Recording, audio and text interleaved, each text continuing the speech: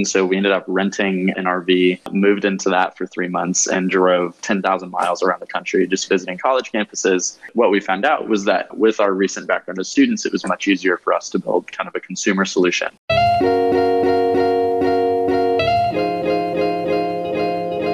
You're listening to The First 1000, a podcast that explores the journey from coming up with a product to building the thing, pre-launching it, launching it, and getting your first 1,000 true fans. If you don't know why I'm doing this or why you should be listening, go back to the introducing episode in season 1. My name is Matt Quinn. I'll be here with you on this journey. Let's jump in.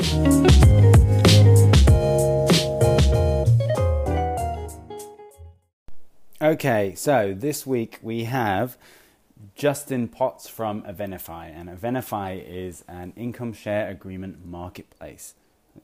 People in the US call that an ISA. I'm tempted not to call that an ISA because that's something else in the UK, but it's an income share agreement marketplace, which means that the crowd can, in theory, come together and crowdfund for someone's degree, and then they will pay back those funds once they're earning a certain amount of money, and it comes out of their paycheck. It doesn't accumulate interest. It just has a fixed fee to it normally.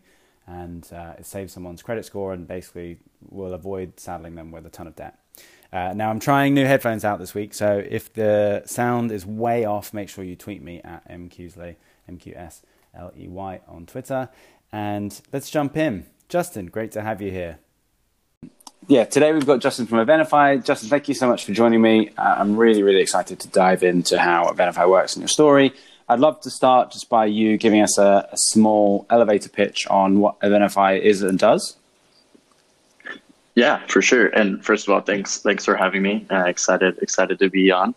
So Avenify is an alternative to student loans, and so we enable students to finance their education debt free, no credit score, cosigner, or collateral required.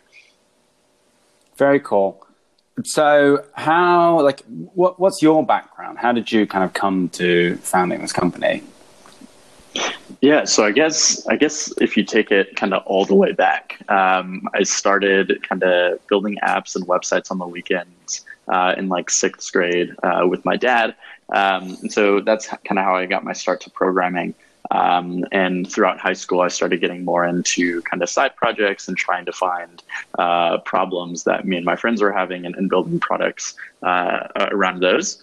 Then I ended up going to the University of Oklahoma for a little bit, was working on a startup there, and then ended up moving out to SF, joining Product Hunt, and then joining Republic, which is an equity crowdfunding platform.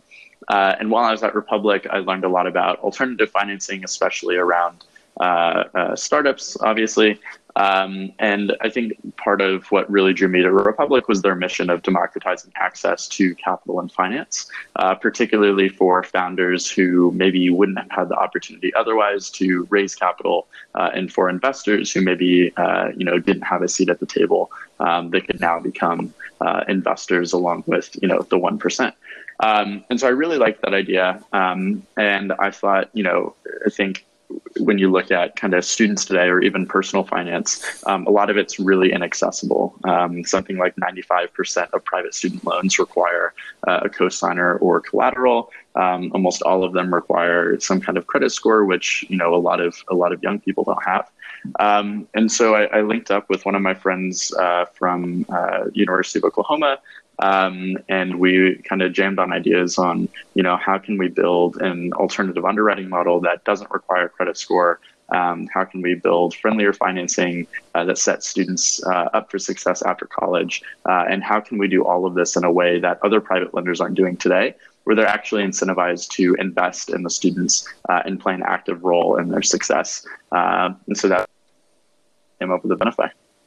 So that's the Avenify background, and then so what's your role at Avenify, and do you have a interesting fact about yourself that you could share with the listeners as well?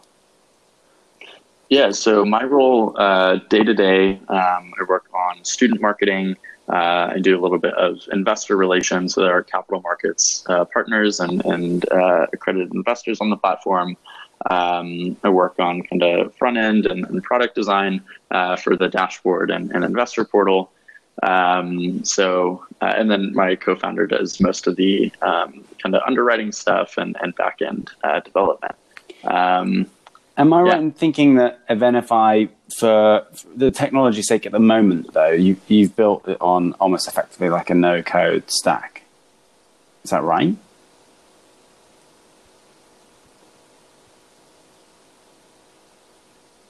Oh, Justin, I think I've lost you.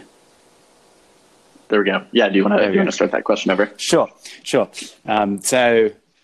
Yeah, am I right in thinking that let me try that one more time.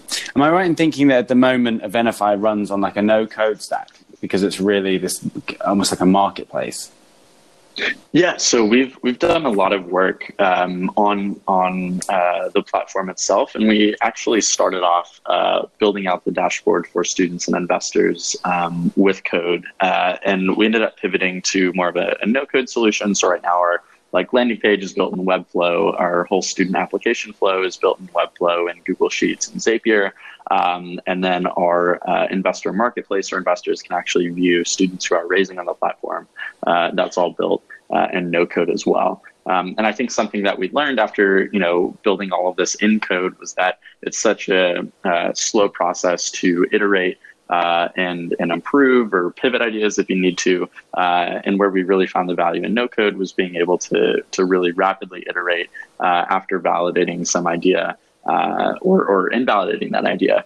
And so now that we kind of have more of a structure on that student application side, we can start to think about, okay, how do we, turn this experience into something more robust and something a little bit more scalable with code. And so I think for us, no code is really a great tool to experiment and figure out what you actually need to build before you spend time to. Very cool. So we have the story of where this came from, your background. I'm wondering why this, I know you were working with Republic, but why have you had a number of different products before. Why this product? Why this problem? I think it's something that's pretty close to both my reasons we really experienced student loan crisis. It's a problem that's affecting our generation, continuing to worsen.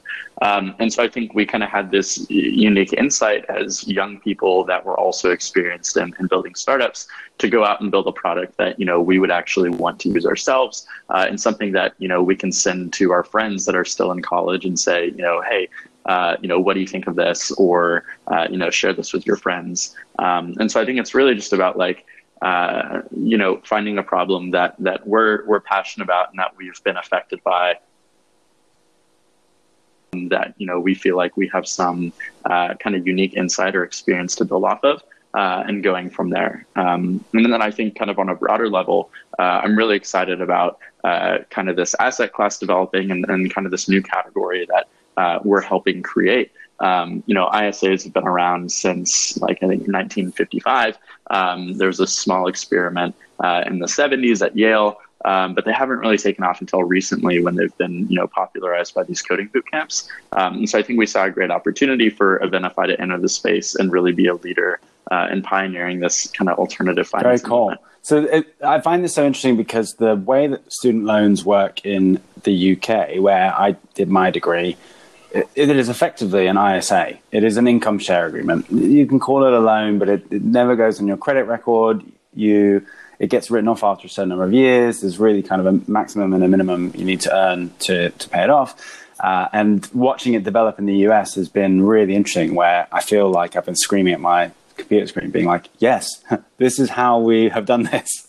But it's been interesting to see how it's been popularized, at least really in the media through the likes of Lambda School, right? And that is, I can see that being a very compelling proposition. You do this remote coding school, and then you get a job, and then you pay off your ISA afterwards. How for the idea of just, okay, we're gonna completely do ISAs for student loans. How did you even validate this idea that this was going to work and you could find investors for it and you could find students for it? Yeah, well, I think the biggest thing, and not specific to Avenify, but for any startup, is just going and talking to customers. And so, Avenify originally started out as a servicing platform, and the idea was that we would provide the backend infrastructure for universities to launch and manage their own ISA programs. And so what Tim and I really wanted to do was validate, do universities like the idea of income share agreements, and would they be willing to pay for a solution for that? And so we ended up renting an RV, moved into that for 3 months, and drove 10,000 miles around the country just visiting college campuses. And what we found out was that, with our recent background as students, it was much easier for us to build kind of a consumer solution. And so we turned those conversations into talking with students, handing out brochures on campus.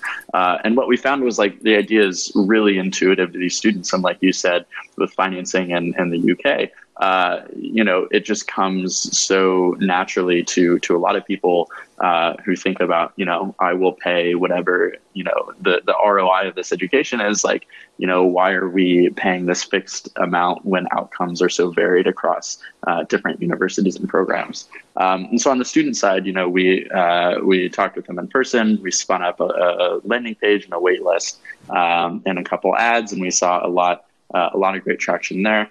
And then on the investor side, it was a lot of the same stuff. So reaching out to people in our network, reaching out to people interested in alternative assets and figuring out, what a compelling return profile is, what kind of protections they would want built in. And so far it's been really successful. We've launched our first two ISA funds.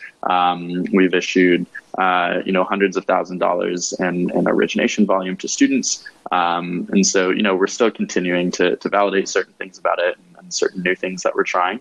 But I think that, it all just comes down to talking with your customers. So the early validation stuff, I love that story. I know you told me it before, but I think it's amazing. Then you validated that like individual students, for the most part at the beginning, they kind of topped up their funding, right? They didn't take a full loan. They didn't take a full tuition through an ISA. It was very much like a third of the final year or whatever. I think I'm right in saying that. And then like, how did you, from point of validation to like today, how did you go and acquire students? Was that really easy? Yeah, I mean, we have more students on the platform than we're able to fund at the moment, and I think that's just because there's been so much demand on the student side over the past few years for some alternative to student loans, whether it's scholarships or grants or whatever it is, that students are really excited about trying anything that's not loans. And so most of our work has just been on that capital market side and figuring out, how can we acquire investors and institutions that are excited about, both making an impact for students and, earning that financial return. And then, so Avenify is a marketplace, right? So how do you, what does the next year look like in terms of acquiring more investors in these ISAs? Yeah, so something that we're working on rolling out is more of kind of a student focus on the profiles that we have listed on the market today. And so if you look at the marketplace today, it's like, see the basics about, what they're studying, what their GPA is. We give you a little bit of an insight into how much they previously borrowed, whether it's like lower than average or about average or very high. And then we, give you that projected IRR income share. And so what we really want to do is, we want to have kind of a personal touch to it, right? Where if you invest on a company on Republic, or if you back a cause on GoFundMe or a product on Kickstarter, you don't just, see the product and see, oh, we're going to be $1 billion company in 5 years. You get to learn about the story of that. You get to learn about the origination and where the founders came from and where they hope to see it go. And so we really want to put an emphasis on these students and build Avenify to be more than just a financing platform. And so part of that is just telling their story and hopefully giving some kind of connection to the investors that want to back them and be more than just an investor. Awesome. What do you think has been your hardest challenge so far? Hardest challenge. Yeah, I think there are a lot of challenges that come with just being, such an early mover in the space. there are only a couple other consumer ISA platforms on the market today. And so, everything that we're doing and everything that they're doing, we're kind of learning as we go. And so I think one of those challenges is just figuring out, what best practices are, not just for financing terms, but also kind of how we position it on the website, or the language that we use to attract students, or the language we use in the application. If you're building, if you're building Uber for X, right, you have some kind of template on what that should look like. And what we want to do is really kind of reinvent the student financing experience and start from scratch and say, we know the current solution isn't working. And so what does that ideal experience look like? And really start from the bottom and build up from there. Awesome. So we've managed to zip through this a lot faster than I normally do, which is great. I think Avenify has a really clear-cut, coherent story. I'm wondering what piece of content or book you would recommend to people listening to the podcast. You probably have listened or have read or consumed in the last, let's say, year. Or like, what would be a book that has like had a profound impact on your year so far? I think I find a lot of value in reading kind of stories about other admirable entrepreneurs. I think, there's a tendency to read a lot of kind of business books or kind of more like almost technical guides about, things to consider when starting a company. And I think those are okay at laying a foundation for what you need to start that company. But I think the more that I've been starting things, I found a lot more value in reading stories about people and figuring out kind of what lessons I can abstract from them. And so some of my favorite books there are like How to Turn Down $1 Billion, which is about Evan Spiegel and Bobby Murphy at Snapchat. Hatching Twitter, about Ev, Biz, and Jack Dorsey at Twitter. There's Wild Ride about Travis Kalanick and Uber. And so I think, those books are, not only useful in thinking about kind of lessons that you can learn from other entrepreneurs, but I think also really motivating. And, startups, as I'm sure are like super difficult. And so I think anywhere that you can find some kind of like inspiration or kind of, reignite that drive, I think those are really important. I love I've totally forgotten the name of it now, but the Snapchat book. I read the Snapchat book beginning of January 2019, and I honestly thought it was amazing. I read this book and thought Evan Spiegel is so underrated, and I went and bought Snapchat stock, and it's doubled in price. I think it's more than doubled in price since I bought the stock.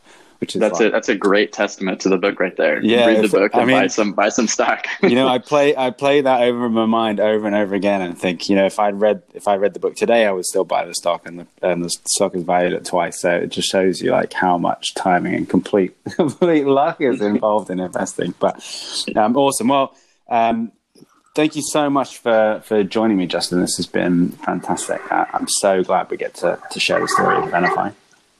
Yeah, well, thank you for having me. Awesome. And so, Justin, thank you so much for taking the time to get on the call with me. Full disclosure, the first time we set up to record, I accidentally missed the timing.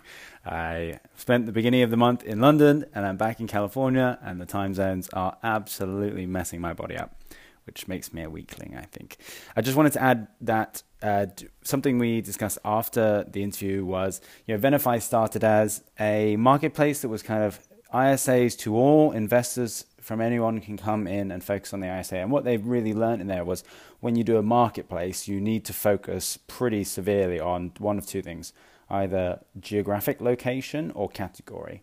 And so Avenify has, through their process, moved into a focus on category, and they at the moment almost exclusively focus on nursing degrees. So if you know anyone in the US that's studying nursing or about to study nursing, definitely send them to Avenify.